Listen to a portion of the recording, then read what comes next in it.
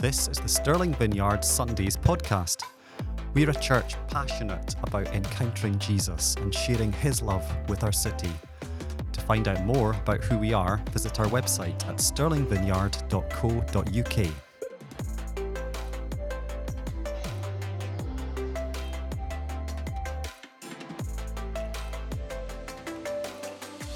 Well, it's so wonderful that we have such a sociable bunch here this morning. I'm really sorry to have to cut across your conversations and bring you back to force you to listen to me. I know you'd probably much rather continue chatting, but we'll have plenty of time at the end, I think, to get back to it. So, hello. That's written down here. Hello, it's great to be with you this morning as we continue our series, Faithful Living, looking through the book of Daniel. If you don't know who I am, my name's Ali, and I'm just on the team here. So it's been pretty clear over the last few weeks as we've heard from Stephen and Ash and Fiona through the book of Daniel that there's a repeated theme of how Daniel and his friends set an example of serving God. Story after story, we've explored how our sovereign God overrules evil and strengthens his people to overcome faithfully. I kicked off this series just at the start of last month when we were meeting in Dunblane with a look at Daniel's faithfulness in the face of cultural pressure. The stand that he made and the wisdom that he displayed impressed the king in chapter 1. And then Stephen brought us chapter 2. It was the first of King Nebuchadnezzar's dreams, where he asked the impossible of those who worked for him by getting them to tell him what his dream meant. Only he didn't actually tell him what happened in the dream. It's pretty crazy, right? So Daniel prayed, and God revealed the dream and its meaning, and that basically it would mean that the kingdoms of earth would rise up, but they would ultimately crumble, and God would humble the arrogant kings of the world. 2 weeks ago, Ash brought a message about the fiery furnace and how we thought initially that King Nebuchadnezzar had understood the dream in chapter 2 and acknowledged that God is God and that he reigns over all. But we see as it transpires that he forgot the whole point. He only remembered that there was some gold statue and thought, oh, that's a great idea. I'll build one of those in my image. And we all know how the story goes. Shadrach, Meshach, and Abednego get thrown into the fiery furnace, and the king sees 4 men walking around unbound, unharmed. He calls them out and praises God for saving them and decrees that no one must speak a word against the God of heaven. So that is 3 weeks of sermons in 2 minutes. So we're all caught up. We arrive in Daniel chapter 4 with the second of King Nebuchadnezzar's dreams. And we have yet another reminder to this proud and boastful king who really is in control. You'd have thought by now that King Nebuchadnezzar and the Babylonians have got the message. But as it transpires, they need a couple more reminders. So we're going to read from Daniel chapter 4. And I thought, you're going to be hearing quite a lot of my voice this morning. So who better to read the book of Daniel than someone called Daniel? So Daniel, would you like to come up and read to us from Daniel chapter 4? The verses will appear on the screen as we go. We're going to read the whole chapter, so strap yourself in. Take it away. Thanks. It is a long chapter, so if you get bored of my voice, feel free to come and take my place up here. I won't be offended. So Nebuchadnezzar's dream about a tree. King Nebuchadnezzar sent this message to the people of every race and nation and language throughout the world. Peace and prosperity to you. I want you all to know about the miraculous signs and wonders the Most High God has performed for me. How great are his signs, how powerful his wonders. His kingdom will last forever, his rule through all generations. I, Nebuchadnezzar, was living in my palace in comfort and prosperity. But one night, I had a dream that frightened me. I saw visions that terrified me as I lay in my bed. So I issued an order calling in all the wise men of Babylon so they could tell me what my dream meant. When all the magicians, enchanters, astrologers, and fortune tellers came in, I told them the dream, but they could not tell me what it meant. At last, Daniel came in before me, and I told him the dream. He was named Belshazzar, after my God, and the spirit of the holy gods is in him. I said to him, Belshazzar, chief of the magicians, I know that the spirit of the holy gods is in you, and that no mystery is too great for you to solve. Now tell me what my dream means. While I was lying in my bed, this is what I dreamed. I saw a large tree in the middle of the earth. The tree grew very tall and strong, reaching high into the heavens for all the world to see. It had fresh green leaves, and it was loaded with fruit for all to eat. Wild animals lived in its shade, and birds nested in its branches. All the world was fed from this tree. Then as I lay there dreaming, I saw a messenger, Holy One, coming down from heaven. The messenger shouted, Cut down the tree and lop off its branches. Shake off its leaves and scatter its fruit. Chase the wild animals from its shade and the birds from its branches. But leave the stump and the roots surrounded by tender grass. Now let him be drenched with the dew of heaven, and let him live with the wild animals among the plants of the field. For 7 periods of time, let him have the mind of a wild animal instead of the mind of a human. For this has been decreed by the messengers, it is commanded by the holy ones, so that everyone may know that the Most High rules over the kingdoms of the world. He gives them to anyone he chooses, even to the lowliest of people. Belshazzar, that was the dream that I, King Nebuchadnezzar, had. Now tell me what it means, for none of these wise men of my kingdom can do so. But you can tell me, because the spirit of the holy gods is in you. Daniel explains the dream. Upon hearing this, Daniel, also known as Belshazzar, was overcome for a time, frightened by the meaning of the dream. Then the king said to him, Belshazzar, don't be alarmed by the dream and what it means. Belshazzar replied, I wish the events foreshadowed in this dream would happen to your enemies, my lord, and not to you. Do you want me to skip that bit? This is what the dream means, your majesty, and what the Most High has declared will happen to my lord the king. You will be driven from human society, and you will live in the fields with the wild animals. You will eat grass like a cow, and you will be drenched with the dew of heaven. 7 periods of time will pass while you live this way, until you learn that the Most High rules over the kingdoms of the world and gives them to anyone he chooses. But the stump and roots of the tree were left in the ground. This means that you will receive your kingdom back again when you have learned that heaven rules. King Nebuchadnezzar, please accept my advice. Stop sinning and do what is right. Break from your wicked past and be merciful to the poor. Perhaps then you will continue to prosper. The dream's fulfillment. But all these things did happen to King Nebuchadnezzar. 12 months later, he was taking a walk on the flat roof of the royal palace in Babylon. As he looked out across the city, he said, Look at this great city of Babylon. By my own mighty power, I have built this beautiful city as my royal residence to display my majestic splendor. While these words were still in his mouth, a voice called down from heaven, O King Nebuchadnezzar, this message is for you. You are no longer ruler of this kingdom. You will be driven from human society. You will live in the fields with the wild animals, and you will eat grass like a cow. 7 periods of time will pass while you live this way, until you learn that the Most High rules over the kingdoms of the world and gives them to anyone he chooses. That same hour, the judgment was fulfilled, and Nebuchadnezzar was driven from human society. He had grass like a cow, and he was drenched with the dew of heaven. He lived this way until his hair was as long as eagle's feathers, and his nails were like birds' claws. Nebuchadnezzar praises God.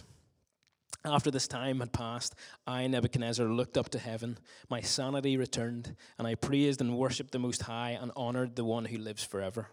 His rule is everlasting, and his kingdom is eternal. All the people of the earth are nothing compared to him. He does as he pleases among the angels of heaven and among the people of the earth. No one can stop him or say to him, What do you mean by doing these things? When my sanity returned to me, so did my honor and glory and kingdom. My advisors and nobles sought me out, and I was restored as head of my kingdom, with even greater honor than before. Now I, Nebuchadnezzar, praise and glorify and honor the King of heaven. All his acts are just and true, and he is able to humble the proud. Thank you, Dan. Amen. So, in the end, we see Nebuchadnezzar going from being a man who demanded that everyone worship him and bow down to a statue in his image. to being a man who submitted his life to God. Nebuchadnezzar's pilgrimage with God is one of the main themes of this book, and you could even call it one of the most dramatic conversion stories of all time. In Daniel chapter 2, verse 47, he acknowledged that God revealed mysteries to Daniel. In 3:28 and 29, he praised the God who rescued the three Hebrews. But despite Nebuchadnezzar's recognition that God exists and works great miracles, in chapter 4 that we've just read, verse 30, we see that he still does not acknowledge God as his Lord when he says, "Look at this great city of Babylon. By my own mighty power, I have built this beautiful city as my royal residence to display my majestic splendor." At this point, Nebuchadnezzar's life looked pretty great, pretty successful. I mean, in terms of career progression, he's made it, hasn't he? He's at the top, and you can kind of understand why these biblical kings develop these godlike tendencies when there's no more room to grow. It makes me think, what might we consider the good life? How do we define making it, or how do we define success? So I'm going to tell you a story about a fresh-faced, childless, 20-something-year-old who had a taste of the top in the amateur cycling scene. We're not talking about professional or Olympic levels here. So I've pulled together a few wee photos of my many successes. I dedicated hours of time to training on the bike. I read countless books about training methods, nutrition, having the champion's mindset. And when I wasn't cycling, I was thinking about cycling. I was poring over the data, analyzing my performance with my coach, and spending hours in the gym where every day was leg day. I'd even dropped a day in work so that I could have an extra day set aside for long rides. I rode and I rode thousands of miles, all in the pursuit of personal ambition. I worked hard and it got me results. It started with minor placings in local races.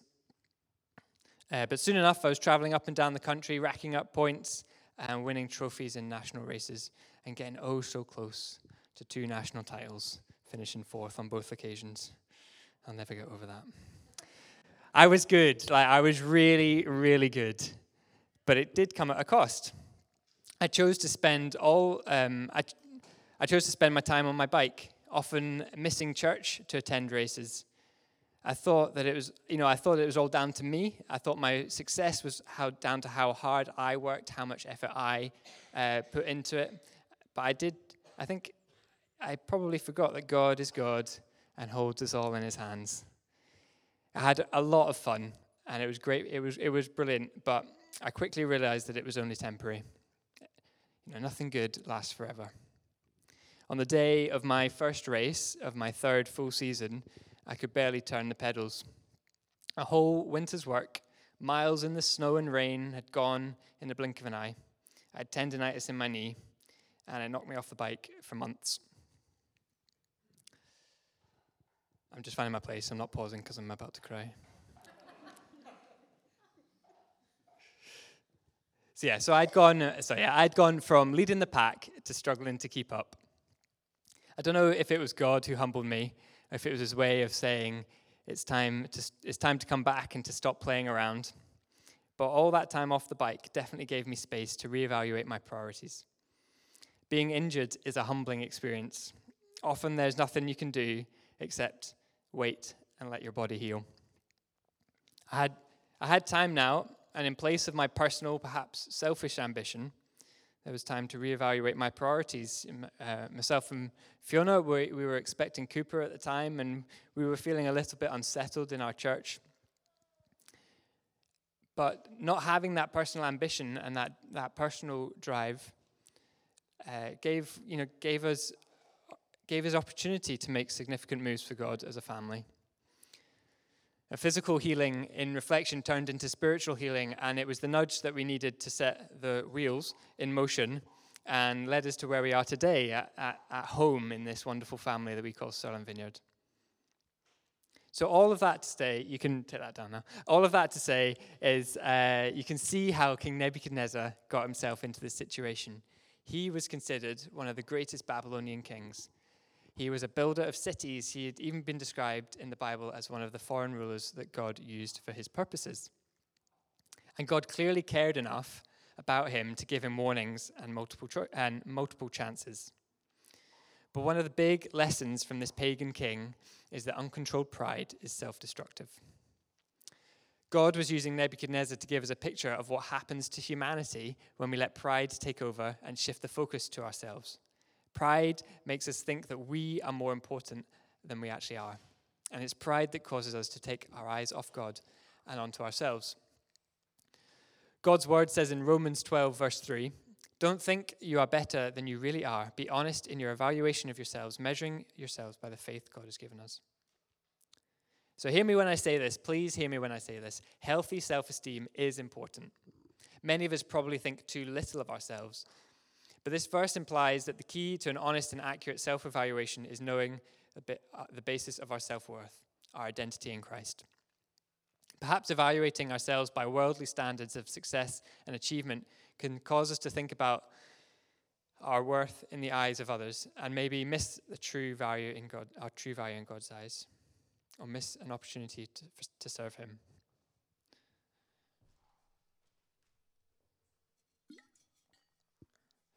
So God warned Nebuchadnezzar about what was coming his way. Just worried there's a table there. There's like holes here. Yeah, that's good. The Lord didn't just remove Nebuchadnezzar from power.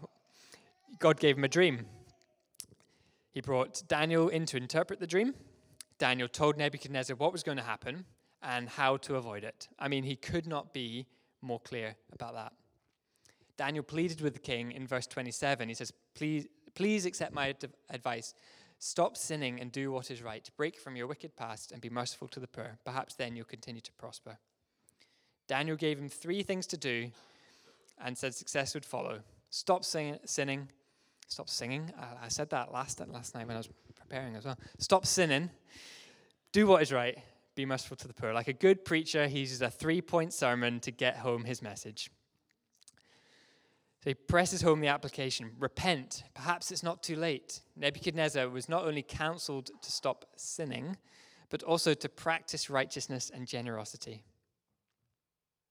Just as Jesus said in Matthew 22, love the Lord your God with all your heart, soul, and mind, and strength. And love your what? Your neighbor as yourself. First, get your relationship right with God. Turn from sin, accept his righteousness, and then begin to do what is good to those around you. Isaiah 55, verse 7 puts it this way, let the wicked one abandon his way, and the sinful one his thoughts. Let him return to the Lord, so he may have compassion on him, and to our God, for he will freely forgive. So from chapters 1 to 4, we see that Daniel and his friends, they loved God. They also knew that God loved and cared for them, no matter where they were or what happened to them. God gave Daniel and his friends good jobs, and he gives us many good things in life, careers, talents, sports, family, and friends. The list goes on. But idols aren't just gold statues. Any good thing can become an idol when we start to love it more than we love God. But with God's help, we can have the courage to choose him over anything, to worship him no matter what. He will protect our hearts, just like he protected Daniel, Shadrach, Meshach, and Abednego, as we've read over the last few weeks. So I thought, just as we come to close, that we could spend some time reflecting on this as we move into a time of communion.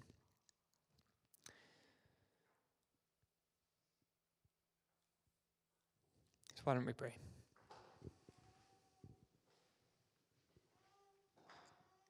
Lord Jesus, I come before you now in humility and ask you to examine my heart today.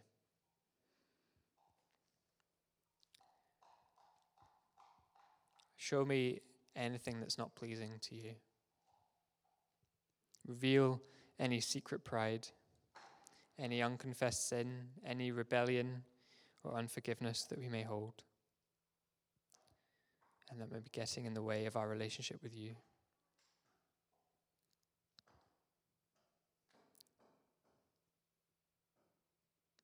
I know that I am your beloved child, having received you into my heart and having accepted your death as penalty for my sinfulness. The price you paid covered me for all time, and my desire is to live for you. Lord, I want to recommit my life to you, my heart to you, my thoughts and everything I have to you. Lord, fill me with your Spirit today.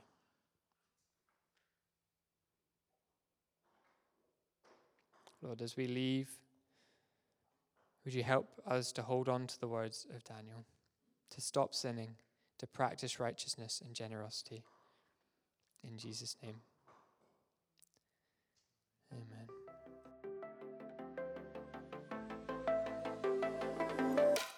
Thanks for listening to the Sterling Vineyard Sundays podcast. If you want to get in touch with us, please visit our website at sterlingvineyard.co.uk or find us on social media at Sterling Vineyard Church.